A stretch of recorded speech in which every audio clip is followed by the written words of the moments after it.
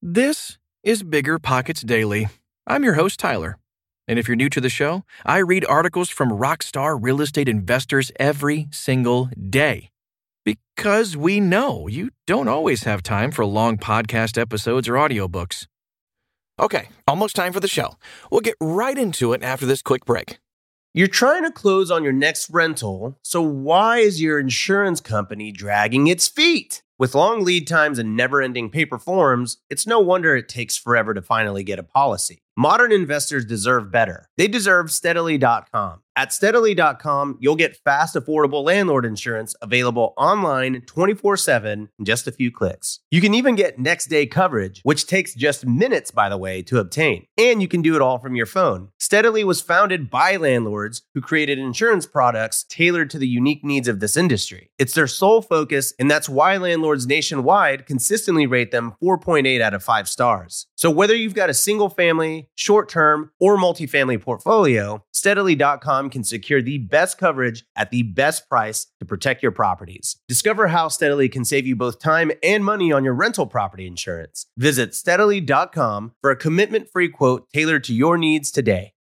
This show is sponsored by Airbnb. Did you know that a long time ago, before I ever started my real estate business, I turned one of my first primary residences into an Airbnb? And that's the extra income that I needed from Airbnb that gave me the confidence to go out and work for myself and eventually quit my 9-to-5 job. And now I have dozens of Airbnbs all over the country. I've even partnered up with the old David Green on a recent property in Scottsdale to take our portfolio to the next level. And of course, we host it on Airbnb. But you don't need to be a full-time real estate investor to start on Airbnb. As a matter of fact, I was self-managing 10 properties while working my 9-to-5 job, so I know anybody can do it. Think about it this way. You're looking for extra income and going on a vacation. Wouldn't it be great to rent out your space and let your property pay for itself while you're gone? I did this one time. I pitched my wife and my roommate, because we were house hacking, on the idea of renting out our home, and it paid for all of our expenses on a trip to Mexico City. So go and give it a try. It might just change your life, just like it did mine. And I really do mean that. Your home might be worth more than you think. Find out how much at airbnb.com/host. 5 reasons to stop buying real estate right now and wait for better opportunities ahead. By Tamar Hermes. Many investors I know are currently following the advice of Warren Buffett to be fearful when others are greedy. Buffett himself is presently sitting on the sidelines with $128 billion. You may be thinking that he is a stock guy and does not own real estate. Actually, he owns quite a bit of it. While Buffett isn't counting doors, he is smart enough to hold a substantial amount of hard assets. Even if you don't love the Buffett, there are a substantial number of factors that every investor should be considering in this real estate climate. Properties currently seem to be selling like hotcakes for ridiculous prices. You may be making a ton of money right now if you are dialed into your niche and are a seasoned flipper. But if you are just getting started or getting the feeling that every property you touch will turn to gold, you may want to listen on and reconsider the facts. This party, just as all parties, will end. No one knows precisely when or how long it will take, but there are some changes coming ahead. Why you shouldn't buy. 1. You don't grow wealth by following the herd. Remember real estate rule number 1. Buy low and sell high. The buyers in this real estate market seem to be in a frenzy. The low interest rates seem too good to be true. People are buying larger homes to create a work-from-home space as a result of COVID-19. Plus, everyone knows cash is protected more in an asset than sitting in the bank earning 0.002%. All of these are good incentives to buy. But the question remains, how much are you paying for your property? Do you have reserves if you lose your job or business slows down? Are you investing in a property that cash flows now, but won't if rents decrease when the market corrects by 10 to 20% in quarter 1 and quarter 2, as many predict? Knowing that you are buying high at what many consider to be the market's peak presents a risk. When following the crowd, the ones at the end of the line never win the prize. Number 2, foreclosures and evictions are on the horizon. The CDC is serious about slowing the pandemic, and current laws do not allow eviction or foreclosures until December 31st, 2020. Many landlords are struggling. They are not receiving rents, can't cover the bills, and are now going to banks and requesting forbearances to let them have more time to pay the mortgage. Calling a bank and requesting a deferral of payments is currently very easy, but the money is only an extended loan. As of May, CNBC reported that 4 million homeowners requested mortgage forbearance. While the banks currently are not charging interest for late fees, the unpaid mortgage payments add up every month. The bank will eventually foreclose on the homes when landlords cannot settle their bills on time. It's logical to think that some people will not get caught up with their mortgage payments, so they will need to sell properties.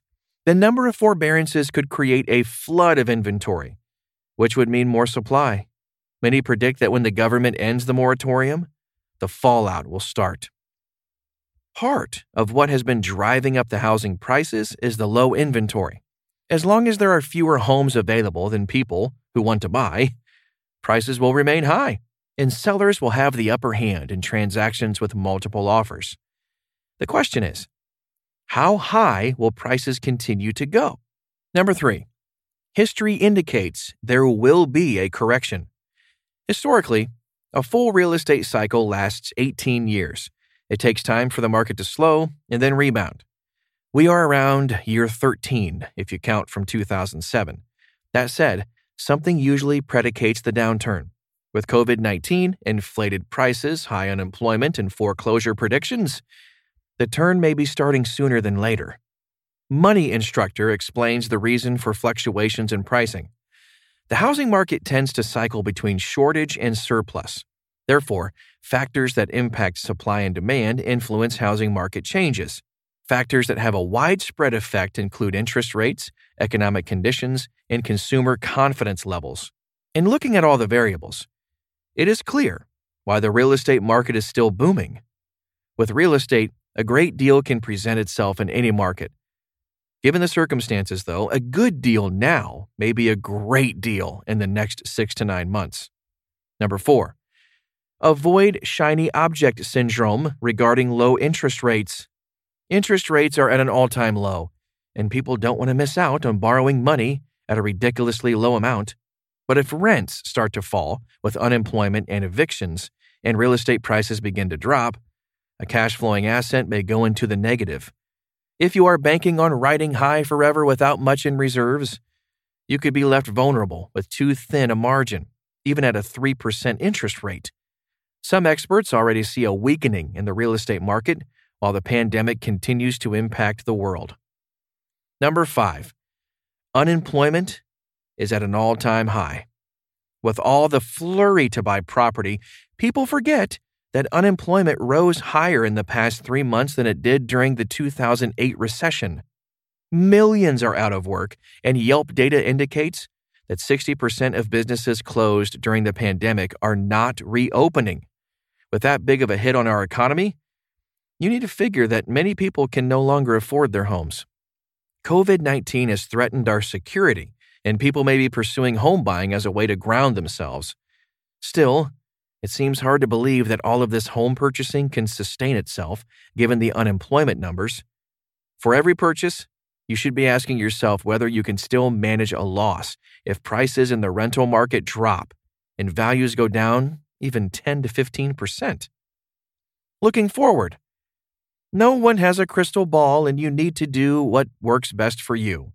Just make sure you don't ignore the fact that we are living in unprecedented times. I can't help but think it would not hurt to take a deep breath and see what a little more patience will be worth in the long run. Telling a real estate investor to hold off on buying seems counterintuitive. Still, part of being a successful investor is the discipline to analyze historical patterns in the market and watch inventory. No seller's market lasts forever. And again, heed the words of Warren Buffett. The most important quality for an investor is temperament, not intellect. You need a temperament that neither drives great pleasure from being with the crowd or against the crowd. That's this Tuesday's show.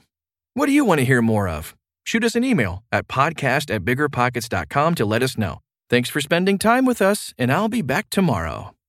No, really.